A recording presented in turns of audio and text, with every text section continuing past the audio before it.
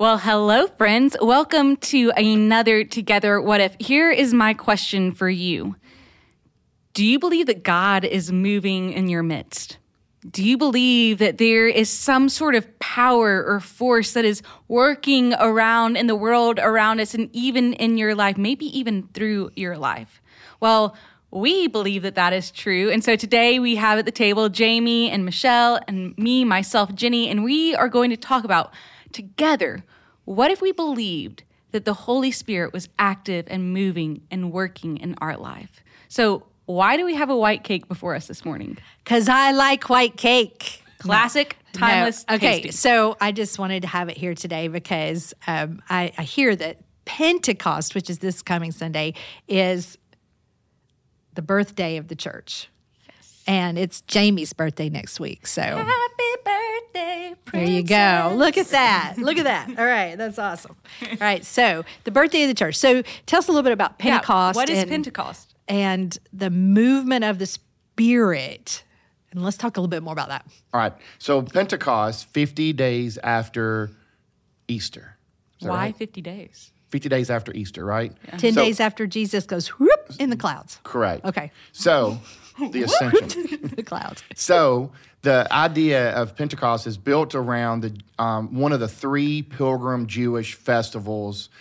Basically, it has two different themes to it. The first is the giving of the Torah from the Old Testament is a recognition of that, but it's also of the wheat harvest, the celebration of the wheat harvest. So it's a way of giving. So the Jewish people were gathering in Jerusalem as one of these pilgrimage holidays to give thanks to God for the work that God is doing in their life. So that's why in Acts chapter 2, all of these pilgrims were in Jerusalem. It was crowded. They're coming from all walks of life, all different languages, all different experiences, cultures, and they're gathering in this place to give recognition to that. And so what happens that day is that all of these different people are unified by the Spirit. Yes. So, before Jesus ascended, as you said, whooped, or however you said it, up into heaven, that he says, he tells them, all right, guys, y'all get your head out of the clouds, go back down to Jerusalem and wait for the Holy Spirit, wait for the gift of the Holy Spirit. And so that's what they were doing. They were waiting behind closed doors, and then this powerful move of the Spirit. It's like a powerful, the Scripture describes it as divine fire and of tongues that just settled on the people in that room. Yeah, so it was a lot of energy. Yes. A lot of I would imagine big emotions. Mm-hmm. Okay. And so so what? So Peter, if you remember the story, so Peter, the very one who denied Jesus and who was, even afterwards was feeling very, I don't know, we find Peter at the lake and he's, Jesus kind of, do you love me? Yeah, all that, right? Feed my sheep. So Peter's in this weird mind, but at Pentecost, everything changes. To me, if you want to see the power of the gospel, just look at a before and after when it comes to the disciples, Peter, right? And all the disciples, yeah. Yeah. Okay. There's a boldness to them after Pentecost. And so Peter preaches, but the fascinating thing, and I think we kind of want to nail down on today, is that Peter preached in one language, but all these people heard in their own language. Yeah. It was a fascinating thing. So they all heard. So how does that translate to today? I think the Spirit. I think one way it translates today is that our experiences with the Holy Spirit comes in a variety of ways. We all experience the Let's Spirit. talk about that because I think some people might have been raised in a tradition where the Holy Spirit and God shows up in one particular way or can only work and move through one particular kind of person or maybe even one gender. And really the what happens at Pentecost and actually the whole story of the Jewish Israel family and our Jewish heritage, but also the work of the early church is that God is moving in powerful different ways through a multitude of different people in different contexts and different settings with different backgrounds. That's all throughout the Bible.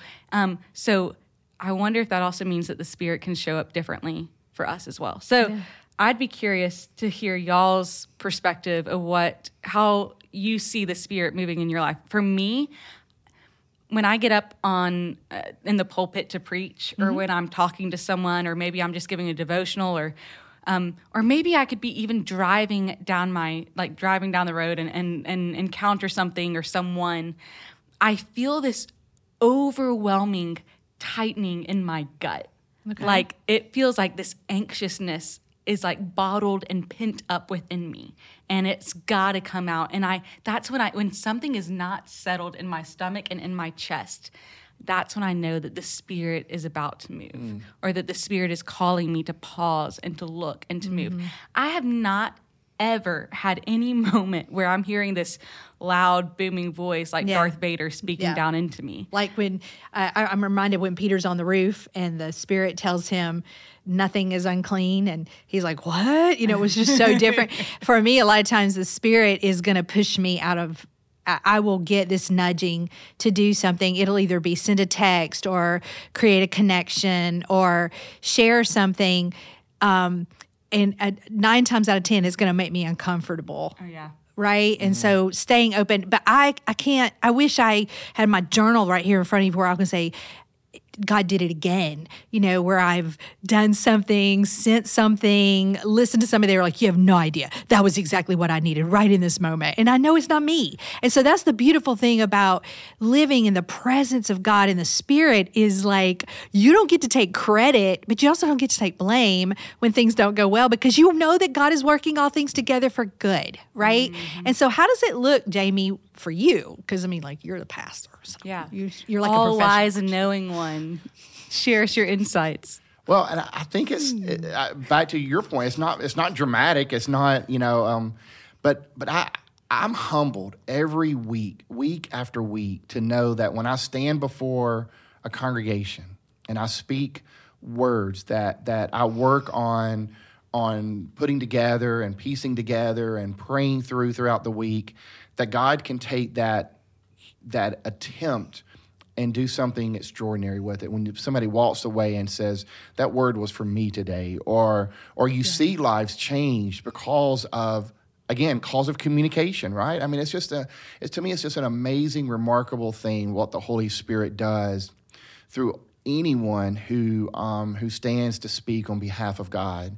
Yeah. And to your point, I want to affirm, you know, that one of the things in Peter's first sermon is he uses Joel, the prophet Joel, and he says, and on my sons and my daughters, the Spirit will fall. My sons and my daughters both will prophesy. What? And so, wait, speak it louder for the people in the back. So, I mean, that's a great witness, and I think we need to encourage that, particularly for the young girls in our congregations and all of that, and that God has got a word to speak through them as well. Yes. And prophesying through the Spirit is like usually not very welcome when it's first mentioned. You know, that the prophets in the world are not popular people, and yet the Spirit is using their voice to move us in the direction that God wants us to go. And you can look back through history and see that. So share with us this story that you were talking about with the pastor. So this bishop, in the Methodist Church, we have bishops that appoint pastors to churches, and this is not in our annual conference. This is in another region of the U.S. He appointed this brand new pastor right out of seminary to this inner city church, and it was a dying church. And matter of fact, the bishop told the pastor when she was sent there, he said, you know, as you go there, just know that you're going to just love these people, preach, visit, and you'll be fine. And your church is probably going to close. Yeah, and your church is going to close in 20 years because it hasn't seen any new members in like 20 years. So she was kind of, just to be honest, she was disappointed. I mean, that's not what she thought she was going to be doing, was right out of seminary. Well, she goes, she prays, she says, okay, Lord, you're calling me here. I'm going to be obedient. I'm going to go. So one day she was visiting a parishioner in the hospital, one of her older members, but as she was coming out, she met this new mom, single mom, carrying a baby on her way out of the hospital. She had just given birth. And they started a conversation. The mom was telling her how afraid she was because she has no parents, no grandparents. Her friends are at a different season of life. They're not having children. So she has no one around her with experience. She said, if I just had grandparents. And the minister, she's like, it's just like this fresh wind just blew through me, and all I could see in front of me was all my gray-haired congregants sitting there in the congregation. And I went back and I shared with them that story, and they started a ministry. Baby visitors is what they call themselves, and they started visiting brand new families within a 5-mile radius of the church. And before you know it, they started inviting those families to their church, and the church was totally reborn. And the minister says, that would have never been possible if it wasn't for the Spirit speaking through me. And she was humbled enough to allow the Spirit. So I'm wondering what is the Spirit wanting to do through all of us, right? That's right. 100%. That's right. And here's what I hear you saying is like, this is new. That was new, and it was amazing, and the Spirit was leading that, and people were touched, and they were enriched, and God was doing something. But here's the thing, it doesn't work forever. The Spirit will do something new again. And I am the kind of person that loves routine. I can watch the same movie over and over and over again, and yet the Spirit is constantly moving me to do something new. And I can always tell when it's happening because I call it the ceiling of complexity. It just sits on me so heavy. And I just have to trust God and say, Michelle, I'm going to do something new. You're still in the game. You're still doing it. And then that's when someone will come to me and say, hey, that song or that message or something. And I will be, yes, God, you're still working. You're still moving. That makes me think of this this little verse in Isaiah chapter 43, 18 and 19-ish maybe. And it's something like, I'm making a way in the wilderness. I'm doing streams and making streams in the wasteland. You can't see it now, but it's springing up all around you. And I think that's how the Spirit moves. We often can't see it happening. It's not like, often it's not this visual, audible thing that's going on. It's this fresh wind. You can't see wind. I mean, like you can look in the trees and see it blowing, but like you can't see the wind. And yet I think that's exactly how the Spirit moves. We often can't see it. We often can't feel it. And yet that doesn't mean the Spirit isn't moving. However, I know that there's probably some people watching, and probably we have had these seasons as well, where we've kind of sat in a moment where we felt like the Spirit wasn't there. You don't feel the presence We of don't God. feel the presence of God. Yeah. Like what's a good word to share with people who feel like they're in that season or have walked through that season where they feel like the presence of God is not in their midst, is not moving, is not providing a fresh one? Is there a way that we can seek out the presence of God? Like, are we just not tapped into the spiritual realm of the world? And I will say that I often think that is the case. I do think that often we allow things like our phones or relationships or other things to distract us from seeing the work of God at moving in our midst. I think because we live in such a mobile society, I guess is how you would say it, that we're always on to the next thing. We're always moving to the next thing, that in the process of that sometimes we ignore what God may be doing behind the scenes. God is not, oh my goodness, God is not making a facelift of the old in your life. Yes. God is doing a new thing. He's not trying to make the next thing happen in your life. He's doing a new thing. And we miss that new because we're looking for the next. But God isn't in the next, God is in the new. Yeah, exactly. And the now. And the now. And so there's a behind the scenes work and move of the Spirit that we may not be feeling or even experiencing in this moment, but that doesn't mean that God is not at work behind the scenes, positioning, moving, working in creative ways that maybe we won't even be able to recognize until we look back on it and say, okay, that's it. Now I can see where the Spirit That's why I works. think it's so important to do some kind of journal or do some sort of way of keeping a record of what God is up to, because when you get discouraged, you can say, oh, but God did that then. I keep this 5-year journal where it's short, but I can look back last year and 2 years and 3 years, and I was like, I was praying for that. I was praying for that. I was praying for that. And I think that's just a cool way, but that's just my way. But I think it's important for people to find their way. And I think that's what's beautiful about community, and that's what's beautiful about what we call the body of Christ, is that Jenny's way and Jamie's way is not necessarily my way, but we can come together and it together, what if we were encouraging one another to experience the presence of God? One way I do it is I show up at the Centering Prayer group with Carolyn, and then I take that practice home with me when I take walks, and I look at the trees and I look up and just be reminded of God's magnitude and beauty, and then practice gratitude and remembering that the Spirit is doing it all. It is not me. Mm-hmm. He is using me to do something, but it's not me. Correct. Yeah. So as we wrap up, Jamie, what you got? Well, I was trying to find a verse. There's a verse in Jeremiah that I just read because I'm actually working through Jeremiah right now in my own personal life, and I can't find it. But I love the fact, the first half of Jeremiah, he's warning the people that you're going to be taken into exile. Second half is they are in exile. Mm-hmm. And but even in the midst of exile, he basically is saying to them, y'all just hold on, just hold out, because and he gives them a word of hope. And he says, because God is at work behind the scenes, and He's preparing. Great is thy faithfulness. Exactly. And it's in His Lamentations. Exactly. And He's preparing. Mm-hmm. He's preparing you, and He's preparing the land again, and He's preparing. So live in the present, be in the moment, but know that God is at work there, even if you don't see it or recognize it, because that is just the way God does things. I mean, when the disciples showed up in that upper room that day of Pentecost, they didn't know. They didn't show up expecting the God's Spirit to move, right? And God's Spirit moved, and here we are today. And so as we close out, I want to say that I think that God's Spirit is always moving to resurrection. We do have death cycles. I mean, the crucifixion was the most blatant death cycle, but crucifixion was not the final word. And the death cycle that you may find yourself in is not the final word. Resurrection is the final word.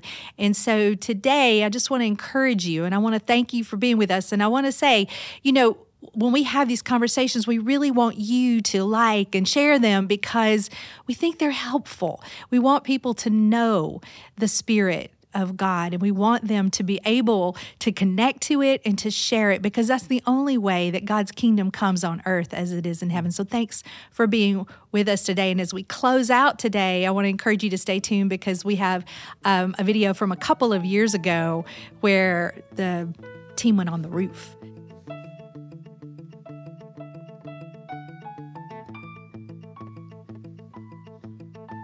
Oh, I can feel redemption on the wind. Forgiveness like the tide rolling in, taking up the space where shame has lived, receiving all that you died to give. Let the wind blow, let the tide roll, till the earth knows you're a God of love. And my dry bones sing a new song, all the glory to the God of love.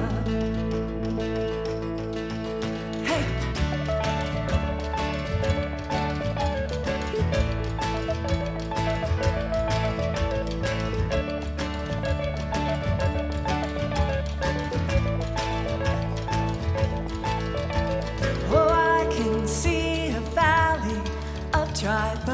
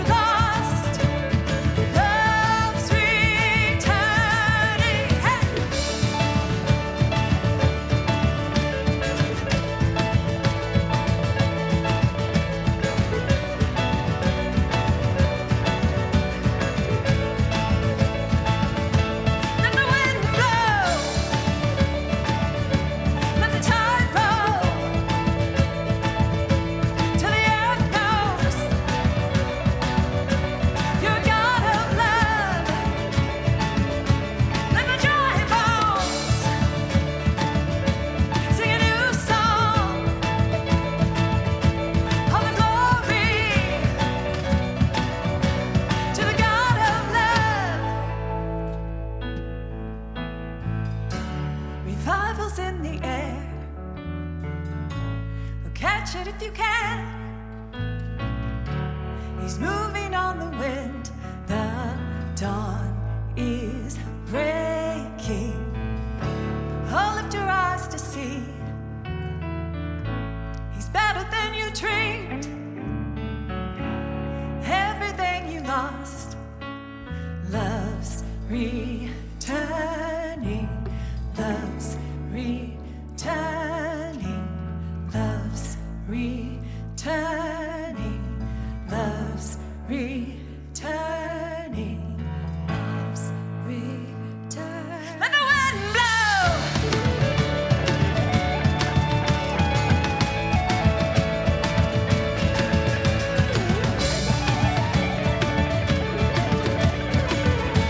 Revival's in the air.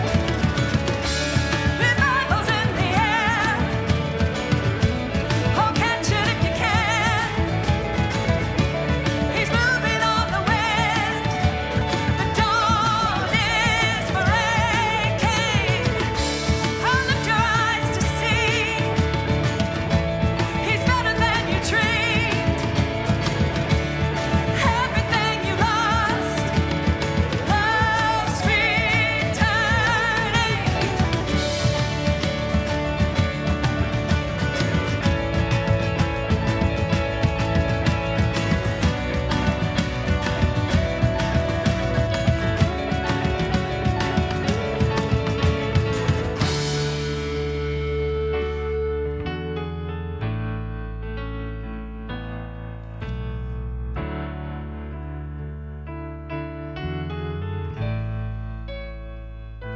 Let the wind blow. Let the tide roll till the earth knows you're God of love. Let my dry bones sing a new song. All the glory to the God of love. All the glory to the God of love. All the glory to the God of love.